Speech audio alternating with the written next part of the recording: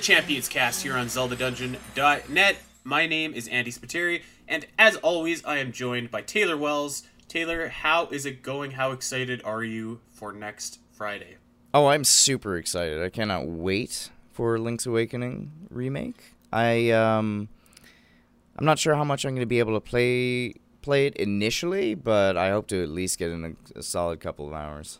Also, in the meanwhile, my goatee growth is astoundingly impressive, and I hate every inch of it. Every inch implying that it's longer than 1 inch long?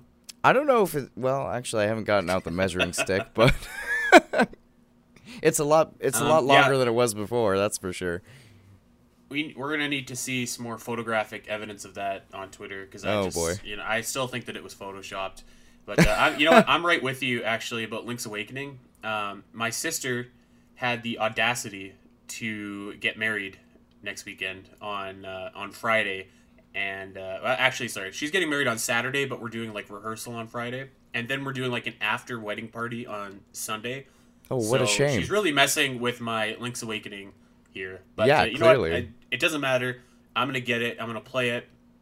And we'll have some impressions for you guys next week. But yeah, I am super jazzed about this game. I'm so excited. I'm just picturing you at this wedding, like with your Switch just kind of like covertly under the chair, and you're just playing the game, and then the minister's kind of just like giving you this evil eye.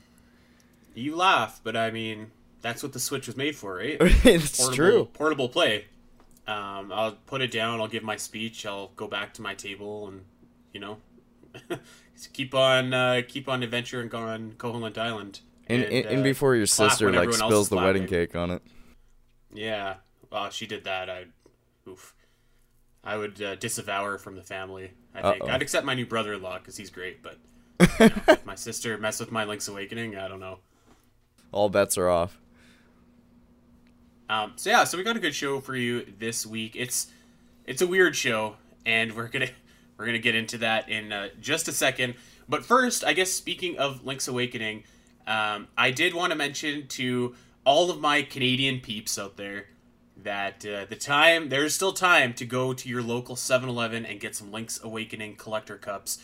There's 3 different ones. There's one that shows Link, there's one that shows Link and Marin, and then there's one that just has the general island on it, and it has the egg on the top, and it just says Link's Awakening. I got all 3, and I picked up about 10 or so for some of you guys, Taylor, over stateside that didn't get this, because for once, Canada got the good promotion, so roll tide on that. Super happy about it.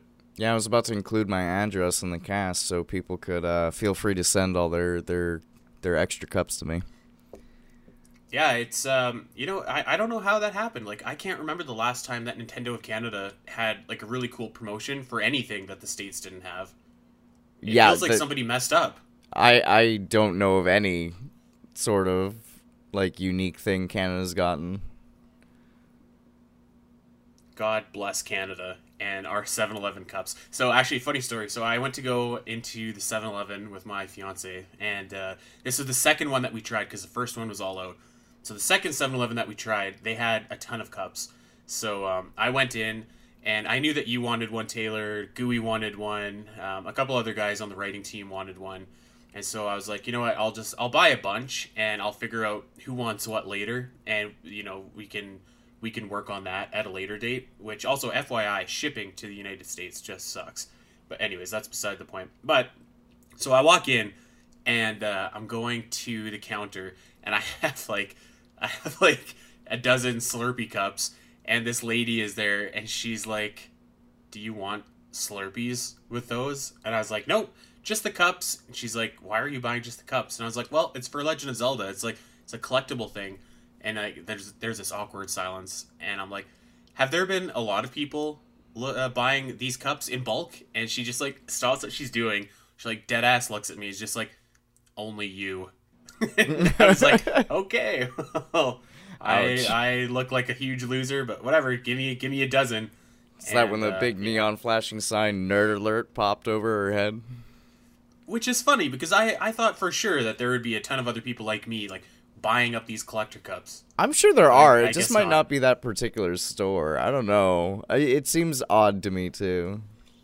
You could just see in her eyes how much of a loser she thought I was. She said after, she's like, well, there was a small kid that came in earlier and got one of these.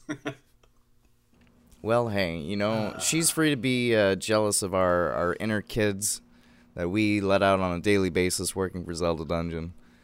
Because, you know what? Yeah. Honestly, like, those cups are really cool. I think even if you're not really a fan of Zelda, like, the artwork is just super awesome. So, I don't know. It's really cute. Yeah, she was kind of, like, laughing at me when I was leaving. But, you know what? I think I made a friend that night when I was buying those cups. So, shout out to Nintendo Canada for finally doing something cool. We've got something really cool going on ZeldaDungeon.net right now. We have Fall Brawl going on, and for everybody asking what the H is that is a 64 Zelda character NCAA style elimination tournament. Say that a couple times fast, but basically we're running a series of matches pitting one Zelda character versus another Zelda character, and you vote for whoever you like better. It's as simple as that. Your reasons are your own. You can vote however you want, but whoever you like better, you vote for them. Whoever has the more votes moves on to the next round and, goes against somebody else until there's only one champion remaining. We are just about in the third round right now, so if you haven't been following along, you got to head over to Zelda Dungeon and check out, vote for all your favorite characters. Taylor, have you been following along with Fall Brawl? I have. I missed the first day of voting, which I was kind of ticked at, but I've been voting every day since, so it's been a pretty wild ride. Like, some characters are making it through that I really didn't expect, and then others are not doing as hot as I'd wanted. And yeah, I think my votes are not Marin working. Lost in the first round, which yeah. I was flabbergasted at. I thought like Marin was going to do really well, like especially because we're a week away from Link's Awakening. Yeah, I was utterly shocked when I saw the final results tallying for that.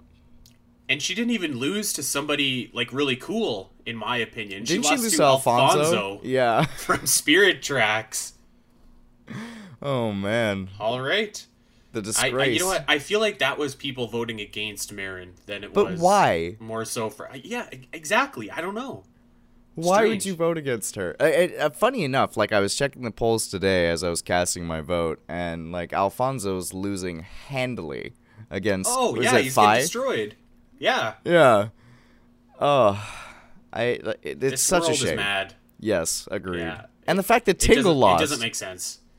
Yeah, that hurt. I was expecting our promotion of this beautiful man over the past few episodes of the Champions cast to improve his poll rankings. But I think Goo kind of said it best, and where I think people were less so voting for his opponent and more so just voting to get him out. Yeah, you see, that one I can make sense. I can make sense of. People voting against Tingle. You know what? I can understand that. I could even understand, there was a match a couple days ago. It was Navi and the Great Deku Tree. I can understand people voting against Navi because she's kind of annoying, right? And Tingle's kind of creepy, so I can understand that. But Marin, I don't get it. That's gonna haunt me for a long time, I think. Oh yeah, I'm already losing sleep over it, and you know me, I don't get enough sleep as it is. I haven't slept in days. Yeah, thinking about it. This is unfortunate. Yeah, so head over to Zelda Dungeon. Check that out. It's been a lot of fun. We did Musical March Madness, which is going to make a return in March of this year again. So I have a lot of fun with these character battle things. I'm kind of a nerd for that kind of stuff. So I've really enjoyed it. So head on over, check it out. The finals are going to be going down the Friday and Saturday that Link's Awakening is out too. So you can definitely influence the winner of that. Taylor, before we jump into our show, let's spend like 1 minute at most talking about Ringfit Adventure. Oh my. What do you think of that? And I guess let's just lay the groundwork here. So Nintendo teased a new game that had a circular apparatus that looked very much like what was that infomercial with the shake thing? Oh, shake weights? Yeah. So it looked very much like that, and they had all these people looking like doofuses and like stretching and pulling this circular ring, and everybody could see it was some kind of fitness game. And then Nintendo officially announced it, and you know what? I think it actually looks cooler than I would have thought that it might when I saw the teaser for it, if you will. It's like an RPG almost. It looks kind of like half Mario Run and then half like an RPG where you fight enemies, and like your fitness attack is or like the moves that you do in real life are your attacks. So if you do a squat, it charges up, and then the longer you squat, the more powerful your attack gets. It actually looks kind of fun, I think. It was also somewhat reminiscent, I think, of like Link's crossbow training. You know what I mean? Like, yeah, I can see that. You're kind of on rails for certain parts, it seems. But then, yeah, like the combat is definitely very Mario RPG-ish. And then obviously all the fitness stuff is clearly inspired by their passion for Wii Fit, and how surprisingly well that game did when the Wii came out.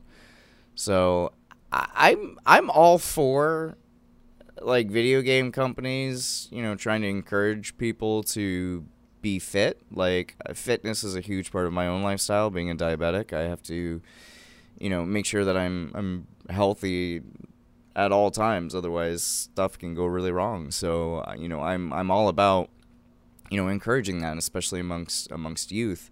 But at the same time, I don't know how effective it actually is. I guess we'd have to really see the numbers behind that. How many people who bought Wii Fit. Go back Fit. to Wii Fit, though. I mean, that was like a smash. Yeah, but like, how many people actually use that every day and did significant workouts with it? That would be the real question. I bet you that there are some older ladies in this world that still use Wii Fit. I bet you. I actually know one of them. It's one of my mom's friends. It's actually there you go. Quite funny. Yeah. So you know what? I didn't hate it. If it's not like $1 million for the peripheral Halo thing, I might check it out. Okay. Now that I think about it, like I had way less issues with the game itself, and way more issues with the actual like commercial. Like, yeah, the two guys that they had, me and Sam were watching it, and she's like, "Are they robots?" I was gonna ask you. I was like, I was like, "Yeah, I think they are." Did this bother you at all? Like the guy on the right, I think the person on the left was a girl, but the guy on the right was what did it for me. Like, I didn't mind the girl so much. Like, she was fine. She was talking about all this stuff and features, but the guy just like he creeped me out. He bothered me. I was like, "What is up with you?" So I don't know, maybe Nintendo missed the mark with the marketing aspect of it, but hey, the game looks fun, so maybe it'll actually help, and we'll see. Yeah, we'll see. I can't remember when they said it was coming out, but October 18th, I believe. Might check it out. Oh wow, it's like right away. Yeah, it's really soon. Hey, that's cool. All right, so that's a thing. We spent more time talking about it than I wanted to, but you know what? I just had to throw out that I was like a little bit. I was more impressed than I thought that I would be when I saw that commercial. So, sometimes we just gotta explore the odd things. Well, we are definitely exploring some odd things today. We've been teasing it for a long time. This is going to be a companion piece to the written piece on Zelda Dungeon about this game, Ripened, Tingle's Balloon Trip of Love. This show is all about the bizarre, strange, backwards world of Tingle's Balloon Trip of Love. And I am just fresh off of a playthrough of this game. I did 100% of everything that I possibly could. I dove as far as I could into this game, and I'm going to hand the reins over to Mr. Wells and answer some questions about this game, because it's an experience, and not a lot of Zelda fans have played it, but I feel like if you are a Zelda fan, you should maybe go out of your way to either learn a little bit more about it, or just experience it from a distance, because it is truly unique. I feel like this is something that's been said quite often, and proven through polls, is that Tingle is a much more popular character in Japan than he is in North America. And I think that, like, maybe if every North American had the chance to kind of explore Tingle the way Japan had, well, phrasing, kind of gotten to experience his journey. Is that a better way of putting it? Maybe better than exploring Tingle. Like the Japanese have, maybe. I don't know. I think more people in America would like him. But anyway, let's get right into it. The very first question is, I know you're not too lingual or fluent in Japanese, so how'd you even get this game? It's not really available in America, and as far as I know, I don't think there's an official English translation. Nope, there is not. This game was never released in Europe or America. It was strictly a Japanese release only. So Tingle's Rosy Rupee Land was released in the PAL regions, so that's why you have an English translation of it. This game was not. So for anybody that listened to our Rosy Rupee Land show, and you remember my back alley drug deal picking up Rosy Rupee Land behind the Tim Hortons at midnight with my wife's cash, then you're probably expecting a funny story about how I got Balloon Trip of Love, but actually it was comparatively easy to get this game. So online there is a fan translation website that's called Tingle Translated, and they spent, I want to say, 5 years from about 2012 to about 2017 just painstakingly translating this game. And you know what, these guys did a awesome job, because I think if I didn't know that it was a fan translation, you'd never know that this wasn't an official Nintendo release property, because the Tingle games have a very quirky, strange kind of humor and kind of writing to them, and they really nailed that, because I mean, Taylor, you know that not everything is one for one when you're translating. Sometimes you get the stuff all your base or belong to us, right? So right. They did a really good job. But anyway, so there's a website online, and actually you can download Tingle's Balloon Trip of Love from that website. But me, I'm just I kind of want a physical cartridge or something like that, so I can put it on my display case, because I'm a freak and have tons of Zelda stuff up there. And to me, just having digital only was just I really want to see if I can find the actual cartridge for it. So they had instructions about how you could put this ROM onto a DS cart, and I was looking at this and I was like, I feel like I'm just gonna totally screw this up. So basically, I was like, okay, well, I have the English copy, but now how do I get a cartridge of it? And that was easy too. So all I did was head on over to Etsy, and Super Game Boy Fan, I want to say is his name, is selling a already translated version of Tingle's Balloon Trip of Love on a DS cart. And I think it was only $40. So I was like, hell yeah, I'll take that.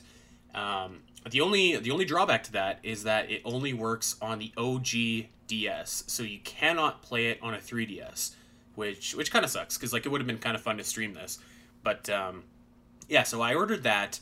I had our good friend Locke scan his. I think he owns the Japanese version of this game, so I asked him to scan the box art. Yeah, for anybody that doesn't know, Locke is the world record holder of Tingle's Rosy Rupee Land. I watched him play it at the marathon this year, and it was a trip. And also quite possibly Tingle's biggest fan besides Andy and I. Yeah, you know what? I don't even know if Locke likes Tingle. I think he just likes the game. I don't know. I'd have to ask him about that.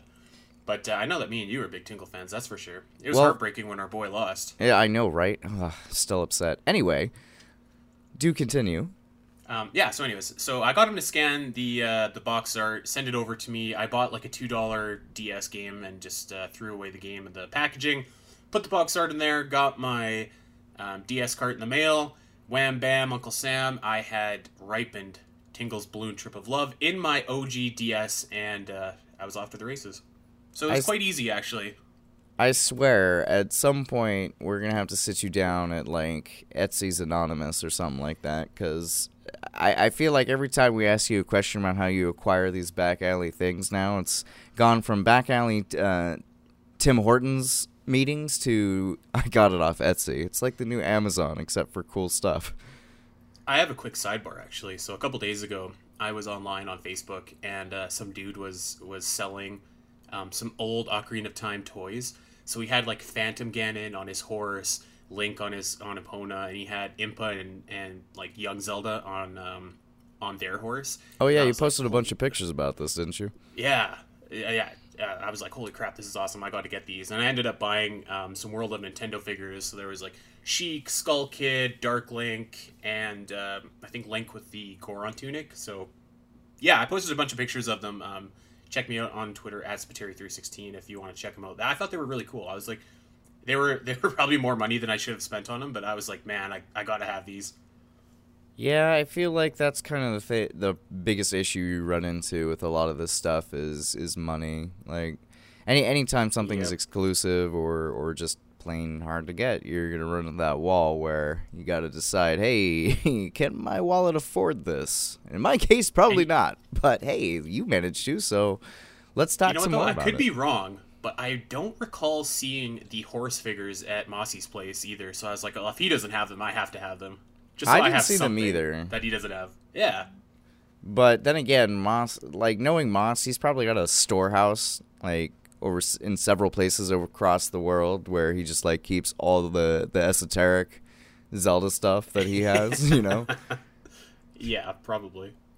In any case, let's get back to Balloon Trip of Love, and I have to ask, like, you know, having now played Tingle's Rosy Rupee Land and experiencing that game for all the glory that it is, you know, before you even, like, sat down and got to play it, like, what was your mindset like thinking about, okay, I'm going to go through the sequel game to Tingle's Rosy Rupee Land and get a whole second dosage of the gloriousness that is Tingle? Well, I guess I'll preface that with, like, for anybody that is interested in playing Balloon Trip of Love, I would recommend playing Rosy Rupee Land first, because I feel like Rupee Land is like a softer push into that world, I guess. It's still plenty weird. It's still very weird and very strange, but Balloon Trip of Love is just like especially weird and especially strange on a whole other level. Like you can very easily see why this is a Japanese only release. You can see that immediately, pretty much from the first scene in this game. So but I was excited to play it because, you know, I don't know what it was, but I was a couple months ago. I was just like, I gotta play these Tingle games. Like I gotta. So it just took me a while itch to finally. Yeah, I can't explain what it was. I was like, I gotta play Tingle's Rosy Rupee Land, and within a week, I had gotten it, and it took me longer to get a hold of Balloon Trip of Love, but you know, I've gotten that one too. I think I'll probably eventually get Tingle's Balloon Trip as well, which is a Tingle game in name, but it's really just a reskin of Balloon Fight on the NES, but just featuring like Tingle and maybe some other Zelda characters and stuff. So it's kind of like a game, but it's also like kind of not really. It'd probably be more akin to like something like Metroid Prime Pinball, where it's like a Zelda game in name only. But yeah, I was excited to play this game. Very different from Rosy Rupee Land, but yeah, I think anybody that's going to definitely, I would say that like there's probably nobody in the world that's playing Balloon Trip of Love before they play Rosy Rupee Land. So would you say which like is probably a good thing? So would you say Tingle's Rosy Rupee Land is kind of the tutorial level for Balloon Trip of Love? I mean, not really in the sense of playing it, because they are like completely different types of games, but in the sense of like it's a strange setting and like there's a lot of like weirdly erotic things that some people might find uncomfortable, just like kind of easing you into that world. You could probably say that. Yeah. Okay, so kind of like an introduction into what you're in for is more along the lines of what I think going like for. if you started with Balloon Trip of Love, like it's really strange, because like I mean both Rupee Land and Balloon Trip of Love are basically, you know, Zelda games in name only. There's not really much to do with the main series other than Tingle, right? And especially in Balloon Trip of Love, because like Rupee Land has a couple dungeons that you can go through. Balloon Trip of Love doesn't have any of that, so it's very strange. And I think that at least when you play Rupee Land, like you do have some of those things. Like you have a couple dungeons to go through. You have like at least kind of a more like adventure style game where like you fight enemies, there's bosses, there's just like it's not as weird as Balloon Trip of Love.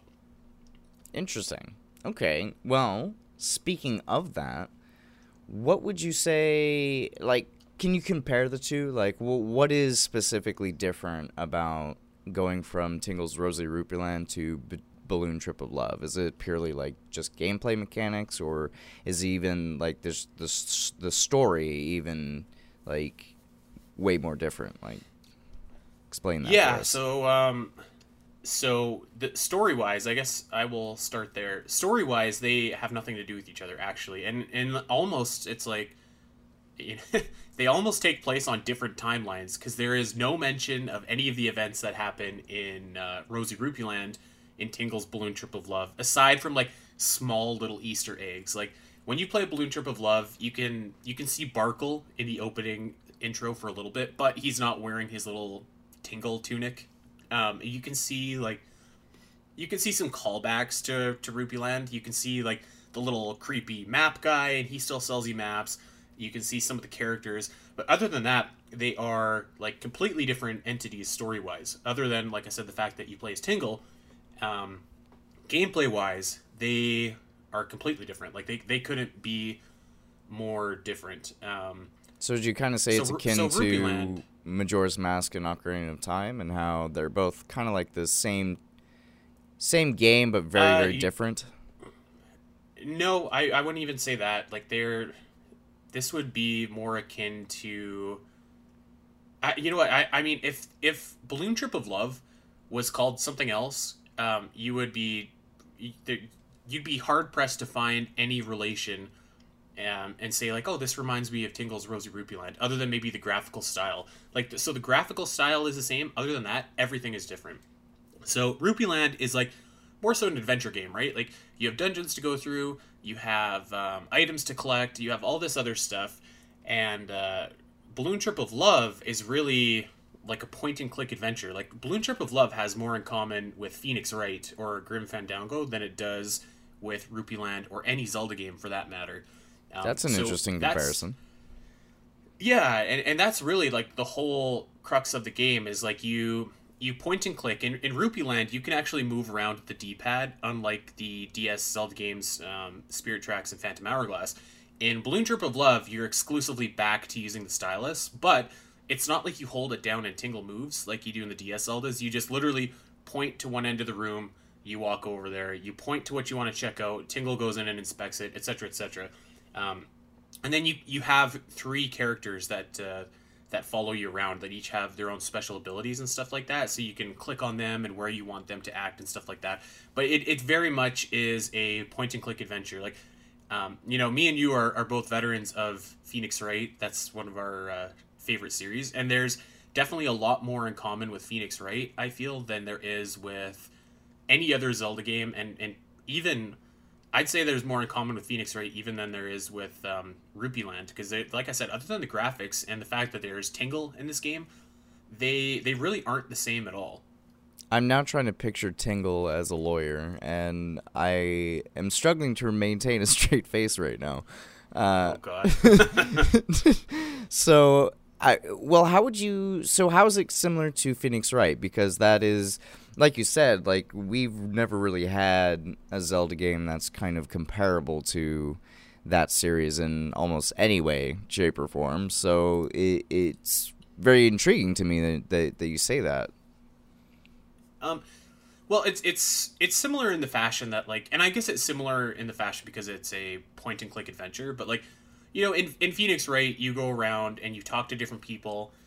You get some different information out of them. You can investigate your surroundings, click on items, examine them, etc., etc. You can do pretty much the same thing in Balloon Trip of Love. The dialogue with characters isn't quite as extensive, but you can have different actions with different characters. And we'll get into this in a little bit, but female characters in particular in this game are where your interactions really, are focused in this game. But so you go around, you can explore your environment, you can pick up items, use items that you find in one place to take them to another, etc., etc. You move around very similarly, like at Phoenix Wright, you just kind of select from a list where you want to go, whereas you kind of do the same thing in Balloon Trip of Love, especially towards the latter parts of the game. You can kind of choose what page you want to go back to, and I guess when we start explaining the story premise of this game, I'll explain what the pages mean. But so you can kind of choose which setting you want to go back to and explore. So it's very similar in the sense that like it's your prototypical point and click adventure.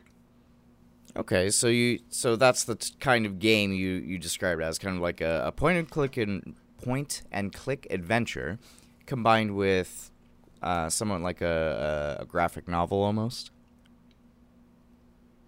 Or I mean, I guess you could say point choose and your click own adventure combined with like there are like certain adventure elements in it, I guess.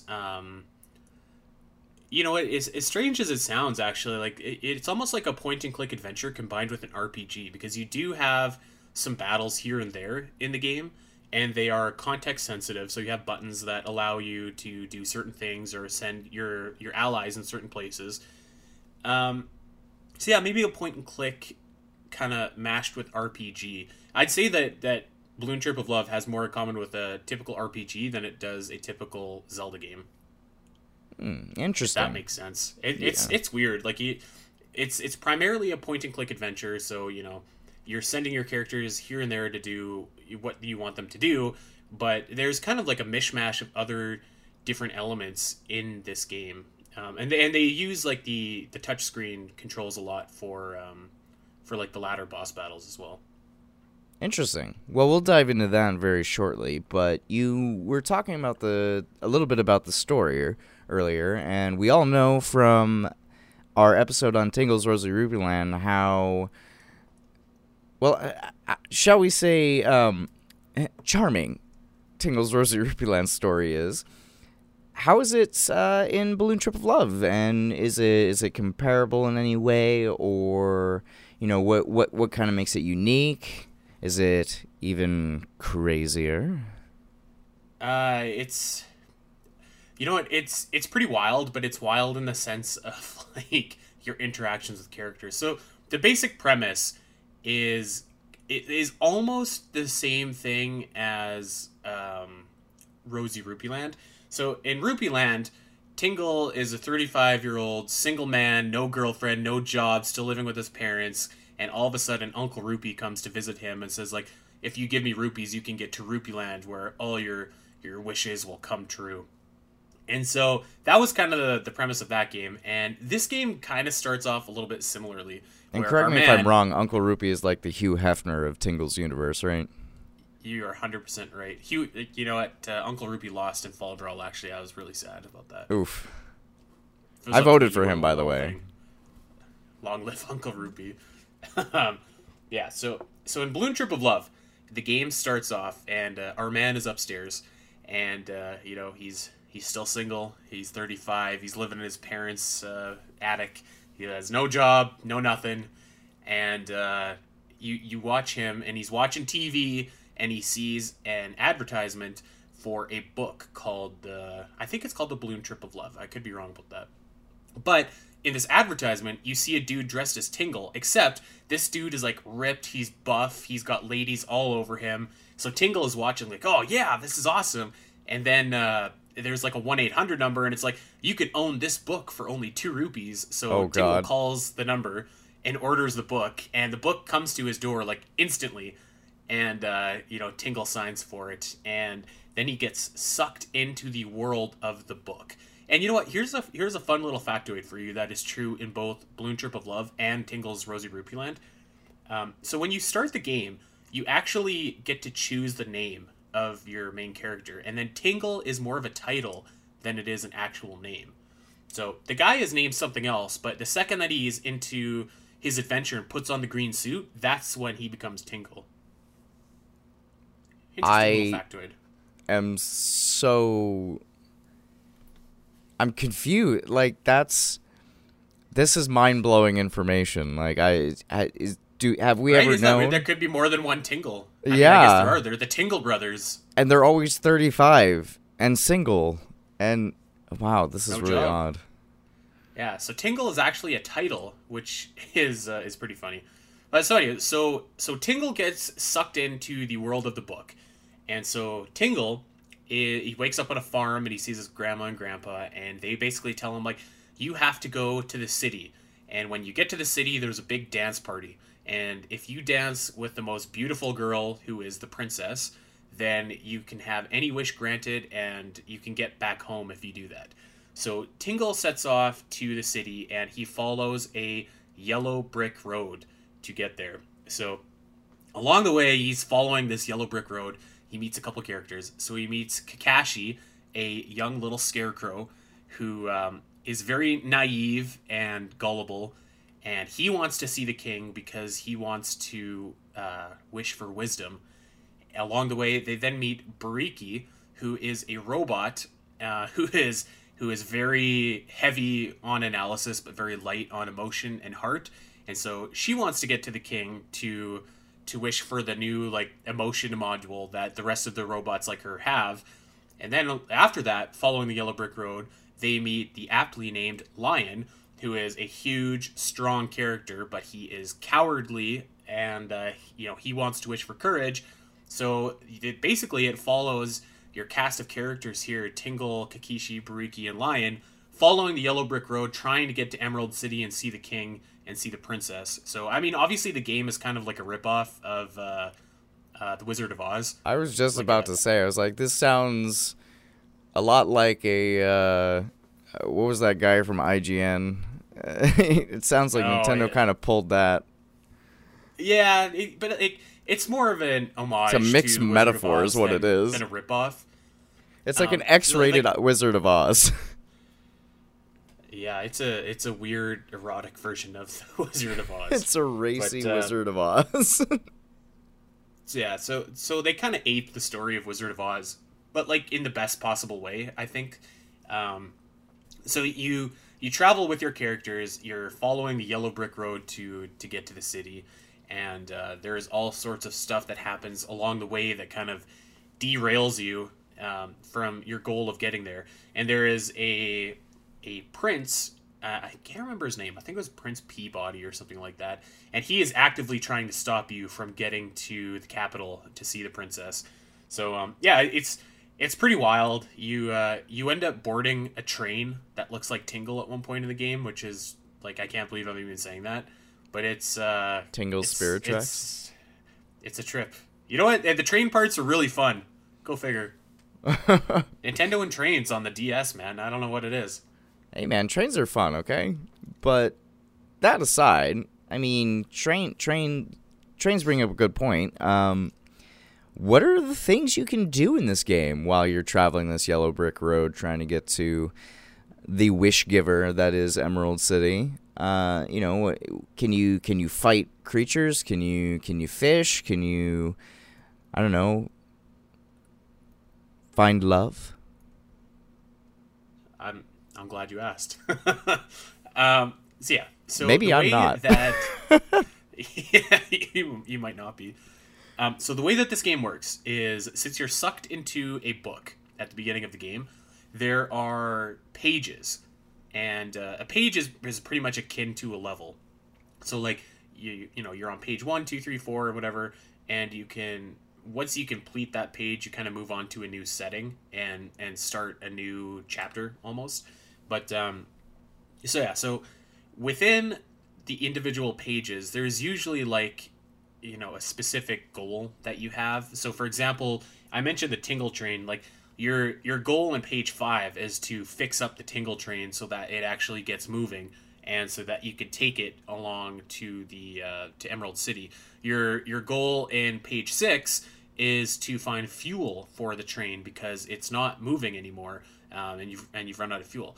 And your goal in page 7 is to to complete a dungeon to get some oil seeds that can make like gas basically for your train. So there are dungeons in this game? Kind of. I'll explain that in a second. So okay. There are like individual goals along with the overarching goal for each like individual page. So you have your own kind of agenda with each page that you're on. A big part of what you need to do is called the love push. Frequently in this game, there are female characters that Tingle, either needs their help in order to progress, or he needs to... Wait. Yes. Love bush or love push? The love push. Oh, okay. That the okay. Love push, baby. Do continue. Okay, so I'll just tell you what a love push is. So, and like this, it probably doesn't stand up well in 2009, let alone 2019, but whatever. So, a love push is Tingle going up to a female character, writing down their name in his female book of love, and he has notes on every female girl in the game. Oh boy. Female character in the game. And so basically, in order to love push a character, you have to go buy presents for them and present them with presents that they like in order for them to warm up to Tingle and then help him. So, so there's a bunch of different distinct categories of presents. So there's presents that are pretty, that are cool, that are gorgeous, hobby presents, tool presents, rarity, food, etc., etc. So there's a bunch of different categories. Typically, a female character will have about 5 or 6 categories that if you give them a present in that category, she'll really like it. There's usually about 3 or 4 that she hates. So if you give her a present in that category, your love push meter will actually drop. And then there's 1 or 2 where they're indifferent, where it won't do anything. So basically, the premise of this is that you can buy presents that you give to these characters, and with each successful love push that you do, or each successful present with the attributes that they like, it fills up your love push meter. And so your goal is to fill the meter in and earn a heart from these characters. So you can buy presents that are like, they have a couple different attributes. So like what you want to do is try and figure out which attributes they like, and then buy a present that has 3 of them, so you can fill up the love push meter, and like you can fill it up halfway with 1 present, if that makes sense. But yeah, so it's very like it's very material, because basically you're just saying like, okay, give the girls presents and they'll like you. And it's funny because like literally every single female character in this game, when they see Tingle for the first time, says something along the lines of like, oh my god, it's a pervert, or it's a molester, or something like that. And you're like, whoa. Yeah, my. It's they are savage to our man Tingle. Like you frequently hear characters say just how ugly he is and how like creepy he is and whatever. So basically it's Tingle in America. Honestly, man, pretty much. So okay, the goal, hold on, rewind real quick. You said that this game kind of like is kind of like comparative to, say, Phoenix Wright or Grim Fandango. This sounds a lot like a dating sim. Like the way you just described that mechanic, it's like almost exactly like mechanic for mechanic, a Japanese dating sim. Yeah, that's not far off the mark. And we're jumping a little bit ahead here, but basically there is 4 or 5. I think there's 5 female characters that you have the option to love push.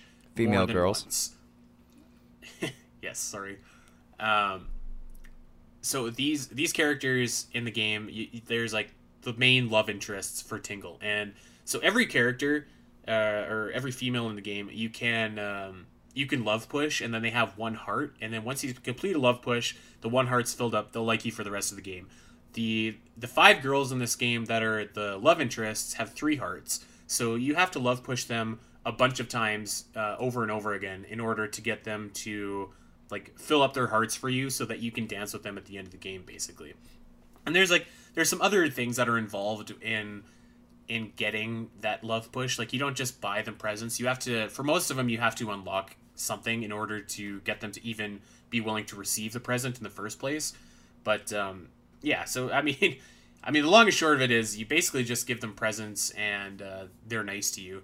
And, Can you lose hearts? And help you in your adventure. No, you can't lose hearts. Once you have a heart, it's there forever, which is good. Man, do I wish that was the same in real life. Yeah. So to answer your earlier question, you actually can go fishing, and fishing is a pain in the ass. I really struggled with it at the beginning of the game. I had to go to the Tingle Discord, actually, and upload a cell phone video of me trying to fish and ask for help because I couldn't do it, and I was like getting super frustrated. I probably spent about 2 hours trying to catch a fish.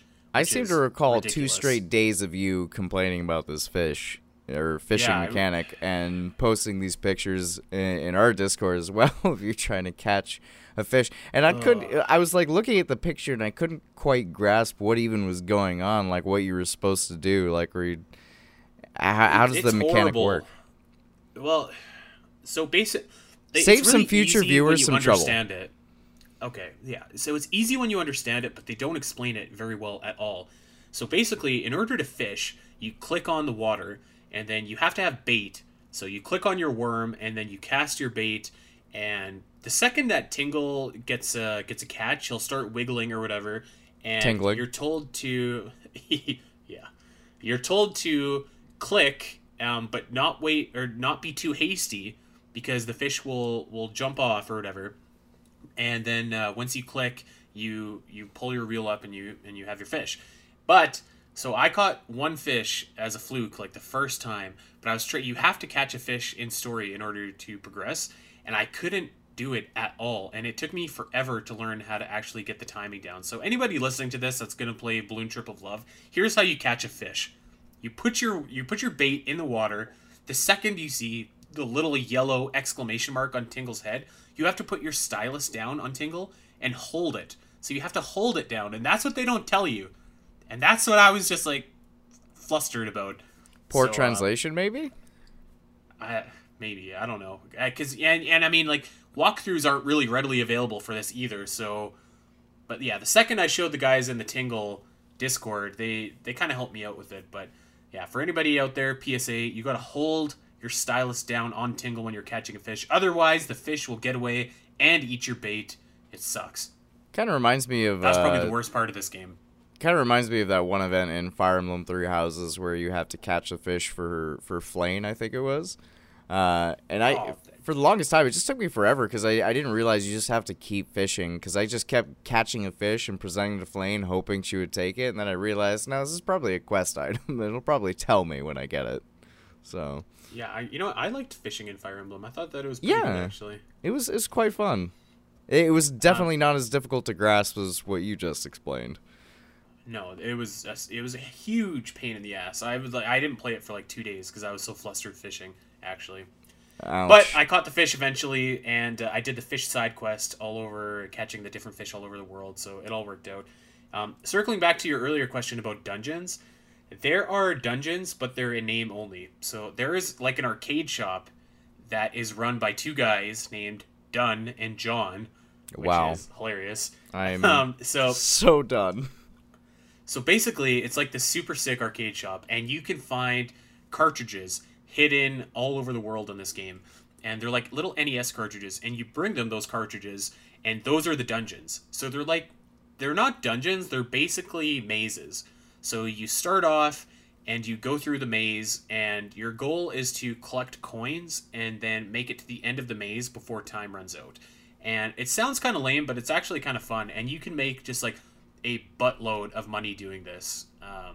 Money, or rupees rather, become kind of scarce in the latter parts of the game, especially when you're buying presents to Love Push. So going back to the dungeons a lot and doing one of the mazes is like a really great way to get you a couple thousand rupees.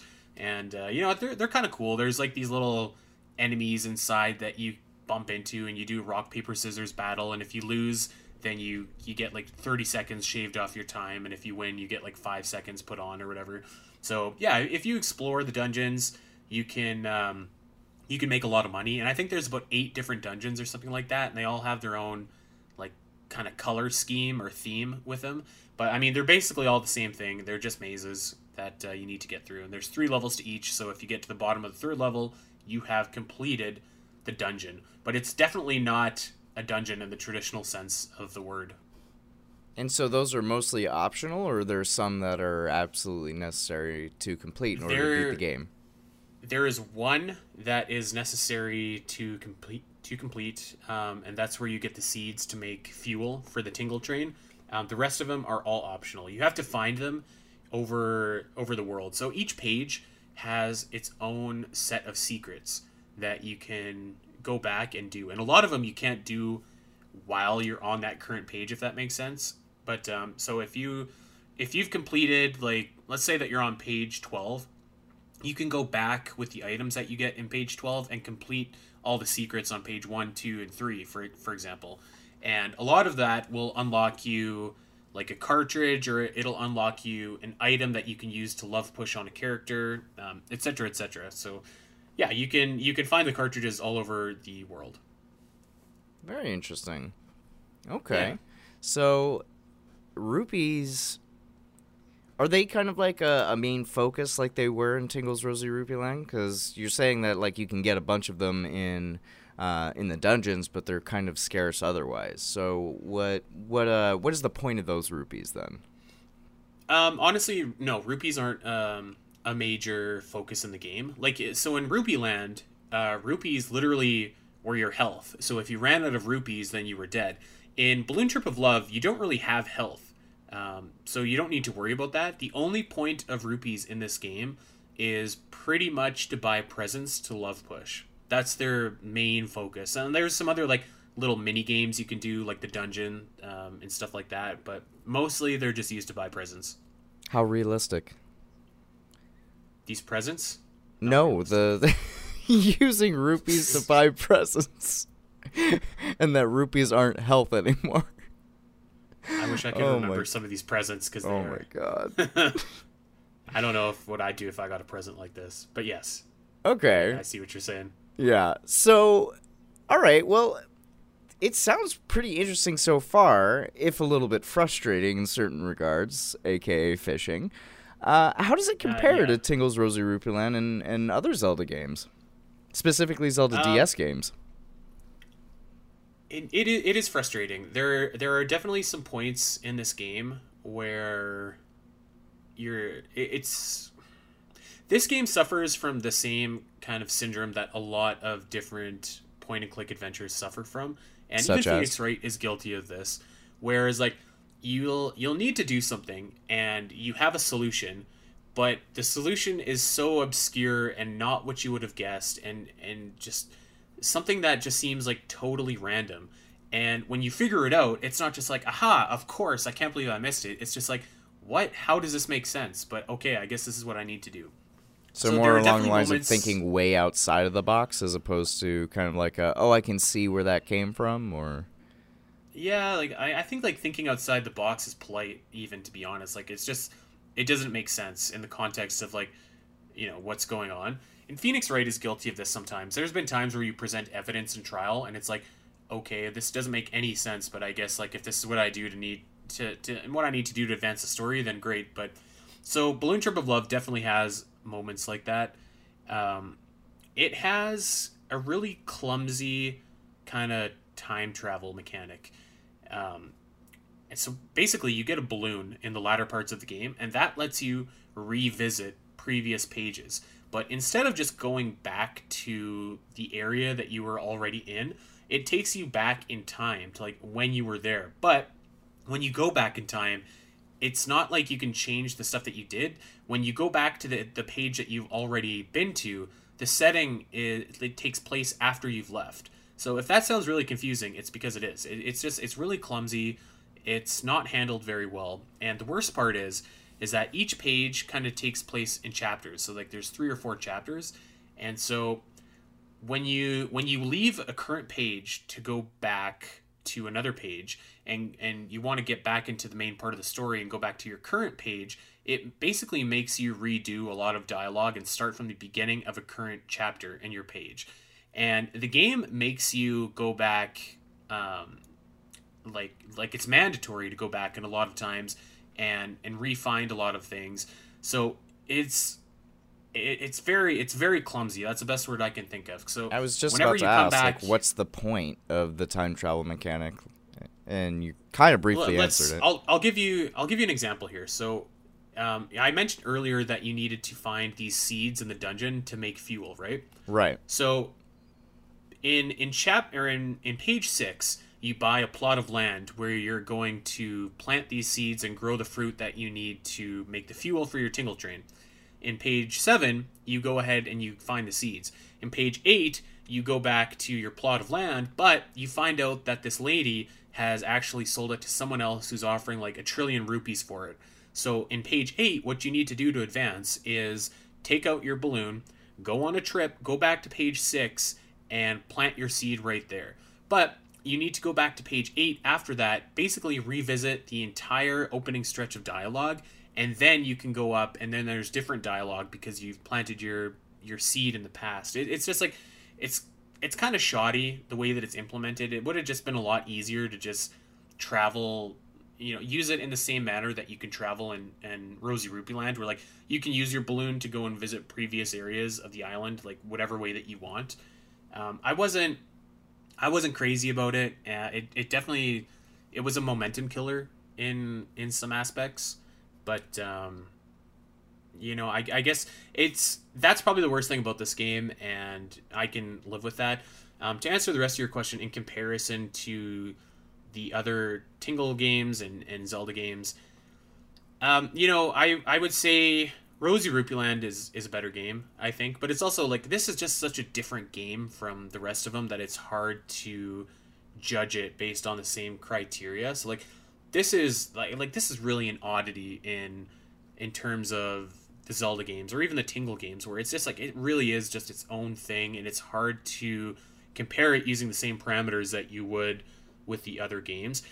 This game can definitely be frustrating at times, but I think it's, you play Tingle's Balloon Trip of Love to experience the quirkiness and the weird characters and all that stuff. And in that regard, this game absolutely delivers.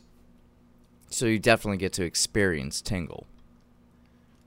You definitely do. It's like the gameplay is a little bit clumsy at times, but if you can live with that and you just want to experience the world of Tingle, then I think it's easy enough to overlook. Put it that way. Okay, fair enough. So, as with all things Tingle, weird is quite possibly the norm. So, obviously, Balloon Trip of Love has to be filled with weird moments. Can you think of any specific ones that would be interesting to our listeners? There are just there's some really weird stuff in this game. I took not screenshots, but because the DS doesn't do that, but I literally pulled out my cell phone and took camera pictures of the DS while I was playing this game every single time that there was something strange happening. So there is a complete gallery of just weird stuff that I have, and I'm gonna post that in the Balloon Trip of Love article that I write, so you guys can go and check that out. But maybe we'll get a tweet story from you on it too. Yeah, that could work. There's just really strange stuff. Like I mentioned, every single character in this game calls Tingle a pervert and a molester and just this creep. The way that you save in this game is there's a floating pig, and when you click on him, he says, "I am pig. Do you want to save your game?" There's no context. There's no explanation. It's just pig. So that's how you save. When you complete a dungeon, you see a 3D render of Tingle just dancing provocatively at the bottom of the screen. It's a strange game, man. The end of the game sees Tingle dancing, and you got to input Tingle dance moves and stuff. It's wow. It's bizarre. It's bizarre, and I almost don't want to say anymore, because I think if I have sold anybody listening to this show on playing Tingle's Balloon Trip of Love, you should really just experience it for yourself. You know what? I think you've definitely sold me. This is absolutely a game I have to play now. But what about everybody else? Is it a fun game? Would you overall recommend it to even just casual Zelda fans? And about how long is it? Have you beaten it yet? Yeah. So I did 100% run. Took me 30 hours. So it's a pretty meaty game actually. So you'll definitely get your money's worth out of it if you want. Or I mean, not that I encourage it, but it is also available for free over at Tingle Translated if you have a legal copy of the ROM, of course. But yeah, so it's a 30-hour game, so lots of stuff to do. Would I recommend this to a casual Zelda fan? Probably not, because it really doesn't have anything in common with Zelda games. Like Rosie Rupee Land has at least a couple things in common with some Zelda games. This, and like you said, like this is like half parts dating sim, half part Phoenix Wright, a little bit of RPG in there. So it's not going to appeal to anyone that's a fan of like the Zelda gameplay formula. I would recommend it to the more hardcore Zelda fans that just want to experience like all of the different titles in the series. And you know, if you're a fan of games like Phoenix Wright or like Grim Fandango, like you're probably gonna like this game. Like it's really strange. You know, you can tell why this game was never released in North America. It's kind of frustrating at points. Like I said, there's some clumsy mechanics in it, but I think that there is a lot to like in this game as well. Like Tingle is just such a charming dude that it's hard not to empathize with him during the course of this game. The support characters that you have, Kakishi and Buriki and Lion, they're all really great. I thought in this game as well. So you know, it's an adventure worth having. I can't say I'd recommend it to anybody that's looking for a Zelda experience though. So just, you know, put that on record. If you are expecting a great Zelda game, this is not the game for you. If you want an experience that just happens to have Tingle in it, then I think absolutely you should check this game out. So bottom line, give Tingle a shot if you're curious. Yeah, it's a trip, a balloon trip of love. Yeah, I'm so sorry for that awful pun. I forgive you. It's an experience for sure, and I'm glad that I have it, and I'm glad that I've played it, and never mind. I was gonna say I don't know if I'll ever play it again. I think I probably will. I was going to perhaps recommend that we play it at the Zelda Dungeon Marathon, but I actually think that this game is probably too long for what time we would have allotted for it. So it's definitely an experience. Hopefully, you know, one day we can play it at the Zelda Dungeon Marathon just to give everyone more of a hands-on experience about what this game is like. And yeah, in the meantime, you know, it's not... if you want to give it a try, it's not that hard to find a playable copy of this game. So I recommend it. Well, remember, the Avengers or not the Avengers, but Loki has the Chitauri, and Zelda Dungeon, we have a lock. So we can just put him in front of the game. It won't last that long. Yeah, that is right. Like, this is, again, it's very, very, very different from any other Zelda game or Tingle game, so... Hey, you know what? Sometimes that's all it takes in order to, like, really just make a fun experience. And I think both the Tingle games, especially from the way you've described them, have, you know, that kind of merit where they're out there, they're not exactly traditional, and they're plain fun in their own right. So I'm all about it. There we go. All right, this is I've been talking about Tingle for too long. Is there any other Tingle questions that you got before we jet out of here, Taylor? I got nothing, but do you have anything else to add? Don't judge a Tingle by its cover. You know, this is a fun game. Give it a try.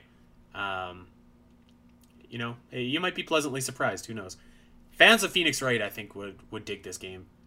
Well, then I definitely have to play it. I hate to even use this term, but like for everybody out there that's like all about waifus, is that how you say it? Waifus? Waifu warriors? Okay. Yeah, okay. For all you waifu warriors, this is a game for you, for sure. Wow.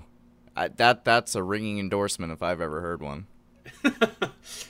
Yes, well, we hope that you give us a ringing endorsement for this week. We played a lot of Tingle so that you guys don't have to. And my God, this has got to be the most extensive Tingle podcast in the world. I can't think of anyone that's spent more time on Tingle than you and I have. Well, he is a man worth spending some time on. That was really hard to say with a straight face. Oh, God. Well, we're glad that you guys spent some time with us talking about our man Tingle today. We're going to get out of here. Of course, we want you to head over to SoundCloud and Podbean, iTunes, all of these major podcast apps. Like, subscribe, comment, leave a review. We really appreciate it. You can find me over on Twitter at Spiteri316 and Taylor over on Twitter at GIF_BlueHawk. That's going to do it for us. We're out of here. That's enough Tingle for today. There's never enough Tingle. Goodbye. Stay safe, everybody.